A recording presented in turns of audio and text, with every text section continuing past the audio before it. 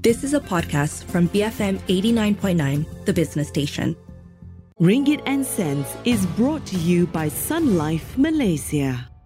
Good morning, you're tuned in to Ringgit and Cents, the show all about personal finance, and I'm Sim Wee Boon. Signs of a recession seems to be everywhere, from your grocery stores where prices are increasing to companies looking to trim the fat and cut workers because they might have overhired during the pandemic, or in fact they might be shutting stores soon. Headlines after headlines show fears of a recession running high, and the economic sentiment for 2023 seem to be somewhat gloomy. So what do you do in the face of all of this, and what happens if your job is on the line? Joining me to discuss this is Stephen Yong. He's a licensed financial planner with Wealth Vantage Advisory. Good morning, Stephen. Welcome back to the show. Now, for starters, how likely is a recession anyway? Good morning, Sim. So most analysts are actually putting the odds of a recession at approximately 60%, but it does look to be very much, a mild or moderate recession. And to be more focused on US, UK, developed countries, maybe focus on more certain sectors as well, such as we've seen where there's technology, the manufacturing sector are largely hit. And if it worsens further as well, that is affecting consumer discretionary spending, that will be affecting things like the leisure, hospitality sector, travel, tourism. So although both Malaysia and global inflation, look somewhat high, but a positive sign in a sense is that rate hikes are in general looking to be slowing down a little bit, both on the local front with Bank Negara Malaysia as well on the US Fed side. So for the layman out there, what are the key indicators to look out for to know that things are really going bad? So at the end of the day, it's really about bread and butter issues, isn't it? Yes, we know that Bank Negara has stated in the last year, officially the inflation rate in Malaysia has probably gone up about only 1% overall. But then we're feeling that a lot more into certain things. Food inflation, groceries inflation over the last year was averaging out 4 to 5% actually every single quarter, and we are definitely feeling the brunt of that. So we'll be looking at how your costs are actually increasing. Do you find that your cash flow at every time you used to have extra at the end of every month now start to feel tight, or you feel that you can't save, or you're actually drawing down on your savings? And also another key thing will be also looking at your pay and your increase as well, the increment. So if you have been getting increment in the past few years or prior to the pandemic, and suddenly the increment you're getting is slowing down, reducing while costs going up, then that's a sure sign that something that you need to pay a lot more attention to. So how does one prepare for something like a recession, or is it too late? I would never say that it's really too late. Granted, we see headlines both from last year, end of last year, even this year, basically our media sensationalizing, actually saying that, recession will come in bright red words. But I would say it's not all doom and gloom really, that after recession, it actually will lead into a time of recovery as well. So in fact, even when we look at investments and how markets have actually dipped over the last year and now heading into the year, investment markets have largely already priced in the recession actually, or you could say that the investment markets are actually a leading indicator ahead of the recession that's actually happening. But looking more on the individual basis, the biggest thing to be looking at is if your cash flow is impacted. Are you at risk at losing your income? So we have been seeing some folks as well already experiencing that. We have been hearing of layoffs happening globally, even in Malaysia as well. We've been hearing of pay cuts where we're seeing pay cuts 5%, 10% or more. So really bracing for that. So the first thing to really look at is at the most basic would be your backup savings actually. Do you have that 6 months available? Or if you have job instability, if your income is at risk, having 12 or more amount of months actually in backup funds just to be safe. But at a time like this, you might be strapped. The past 2 years has really been hard. So how do you balance between wanting to save, wanting to invest, your retirement savings, and all these different expenses? Sure. So the most basic is that you want to be living life. It doesn't make sense to try to scrimp and save every single thing and feeling miserable at the end of the day.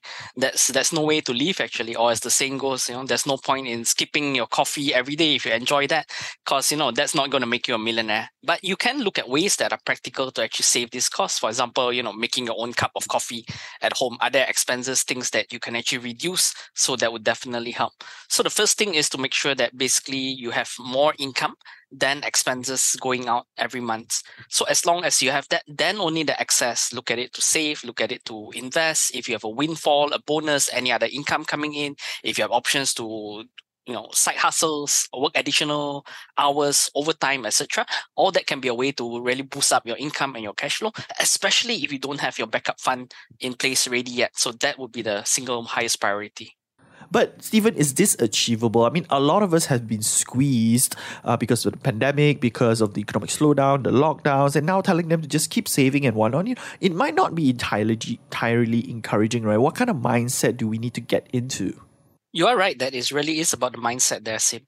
And I have been working with various clients who've been going through. A number of my clients have had pay cuts. Some are wondering if their job is at risk. I have clients who have already lost their jobs, actually, and some of them were overseas and now they're back in Malaysia just trying to rebuild up.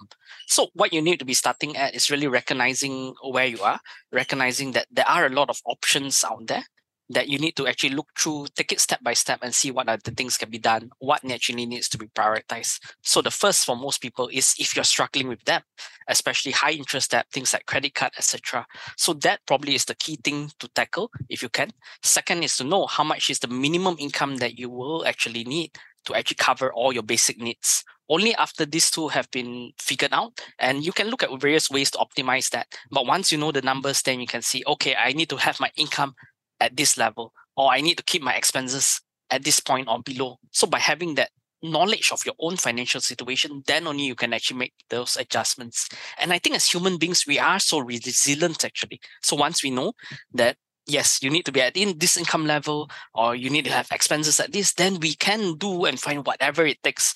And it happens so often that I'm no longer surprised once people know that, okay, I need to be at this income level, then they actually find the ways and means to actually get there. Or if they need to cut expenses to a certain level, they can really look at, these are all these things that I totally forgot about. These are all just draining my expenses and I really, really don't need them, and all of those can be cut off. So it's interesting that you brought up debt, because this is something that I also want to touch on, right? Because, recently we've seen these headlines of how we're all getting deeper into debt. So how does one approach this given the current situation, right? I mean, everyone around me talking about recession, my job is not certain, but I still want to invest for the long term. I mean, and I've been using my credit card to pay for my expenses. What does a man do? And keep in mind, interest rates are not going down anytime soon. Definitely, we've been going through a number of rate hikes, and we might see a couple more for this year ahead as well. The key thing really is to start by taking out the emotions from this decision making. Look at it from a figures perspective. What are the rates that you're paying? For example, credit card debt, 15, 18%. Possibly. And then what are the resources? What options do you have? So for some, it might be psychologically difficult. You might have actually a sum that you have set aside for investments, just that is actually down right now, maybe down 5%, 10%, and it's very painful to actually dispose of investments and realizing a paper loss, and actually realizing that there would actually be loss of capital.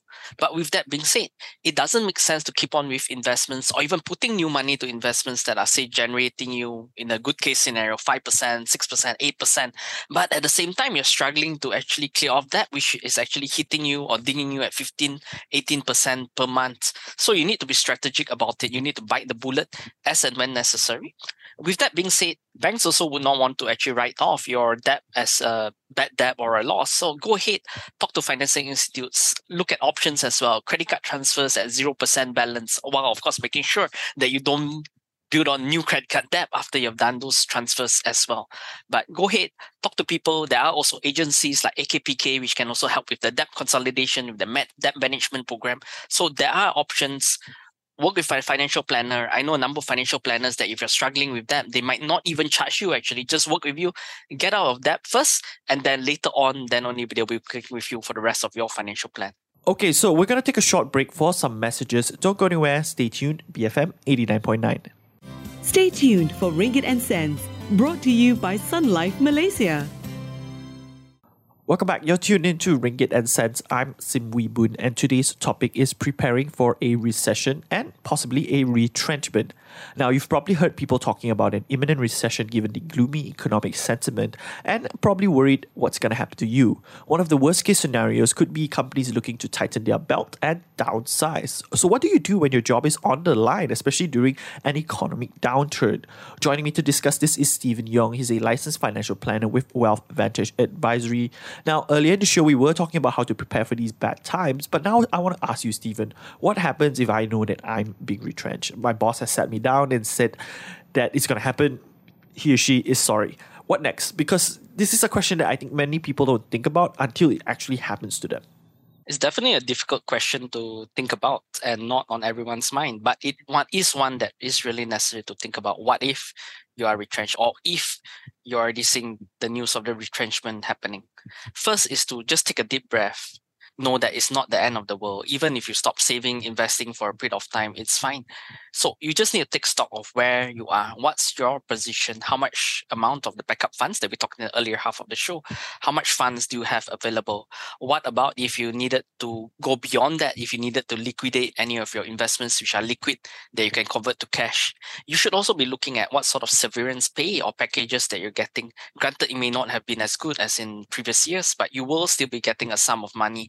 And of course, don't go ahead and blow that amount just because you have a large sum coming in. That really needs to be the funds that stretch you from where you are now into where you actually need to be. So it's really looking and calculating the runway that you're at.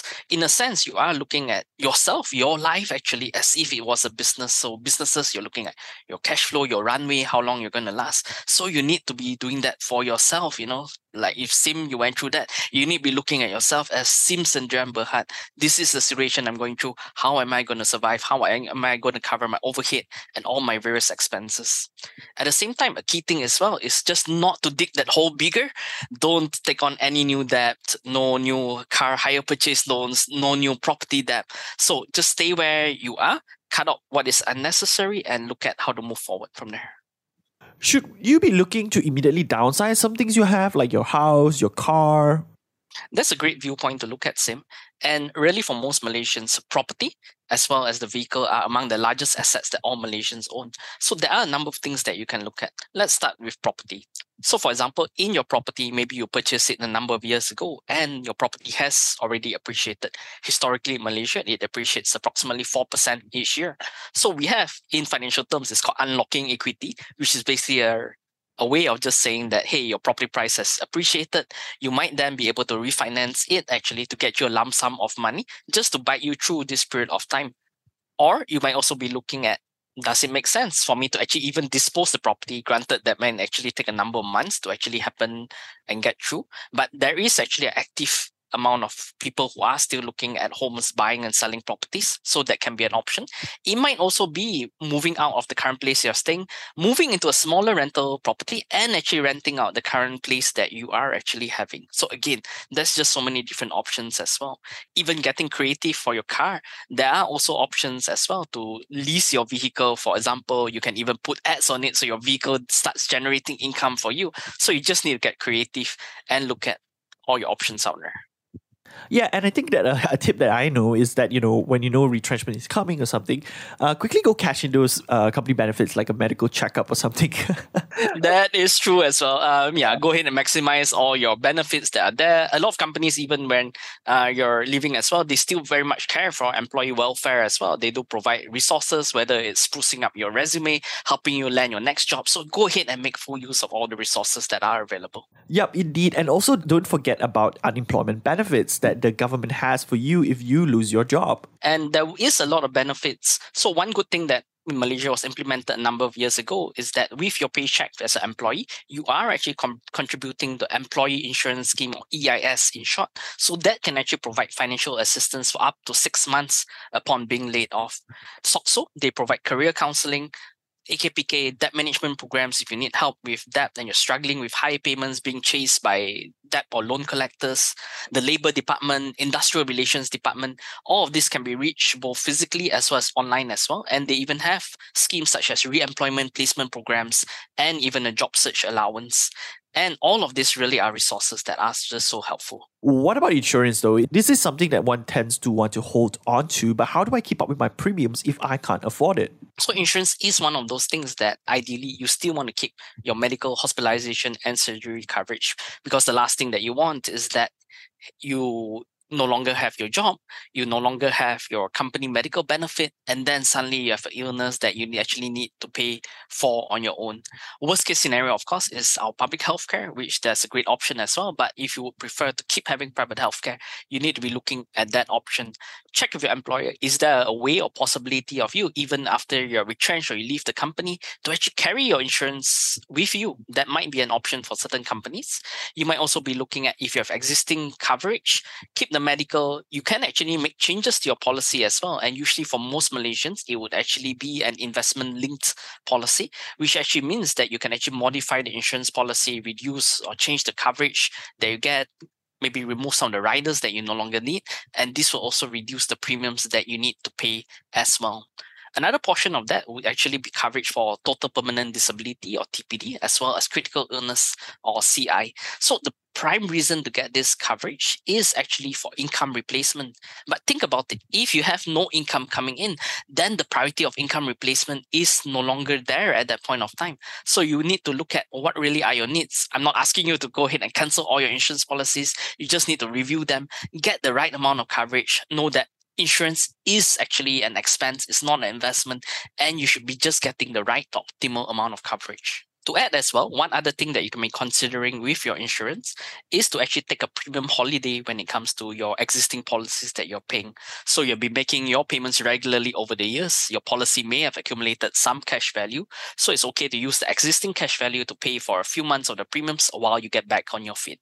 Given the past 15-minute conversation that we've been talking about all these scenarios, preparing for it, does it underscore just how important is it for one to continuously upskill themselves and diversify their skill sets as well as investments? Definitely, and it can be an opportunity as well. There is a saying that, during difficult times, this is when people actually step up. Some people even find their great passion. Some folks even find ways and means, or even accumulate more wealth actually, even when times are actually hard. It might be a time, if your finances allow you, to actually take a break, take a sabbatical, even if it's forced upon you, to really look at and explore what is your vocation, what is your next career move, what is your calling, how do you actually pivot, etc. Were there things that all the while you have been interested in doing, or maybe you have a side hustle that you're already running for a while? Does that make sense to actually become your primary focus and your primary business that you're looking to run as well? And finally, what are some tips and takeaways you'd like to impart on our listeners who are looking at their finances now and all these things that are coming for the year and being like, wow, what do I do? So I think for all of us, it starts by really knowing where we are financially, what are the risks that we're facing of being impacted, to just take steps to be prepared in all areas, whether it's your backup funds, your cash flow, your insurance, your investments, and not to feel ashamed of asking for help, whether that's talking to your financial institute, maybe even to family and friends on how they can actually help you during this period of time. And really look at it as always, there are actually opportunities to find the silver lining behind all of this as well. And know that you can and will actually continue to move forward, and this too shall pass. And with that, we've reached the end of our show today. That's all the time we have for Ringgit and Cents. I've been speaking to Stephen Yong. He's a licensed financial planner for Wealth Vantage Advisory. Join us again next week for more discussions on personal finance. We have the 10 a.m. news bulletin coming up next, followed by Enterprise. I'm Sim Wee Boon from The Morning Run, BFM 89.9. Ringgit and Cents is brought to you by Sun Life Malaysia, your lifetime insurance and Takaful partner. You have been listening to a podcast from BFM 89.9, the business station. For more stories of the same kind, download the BFM app.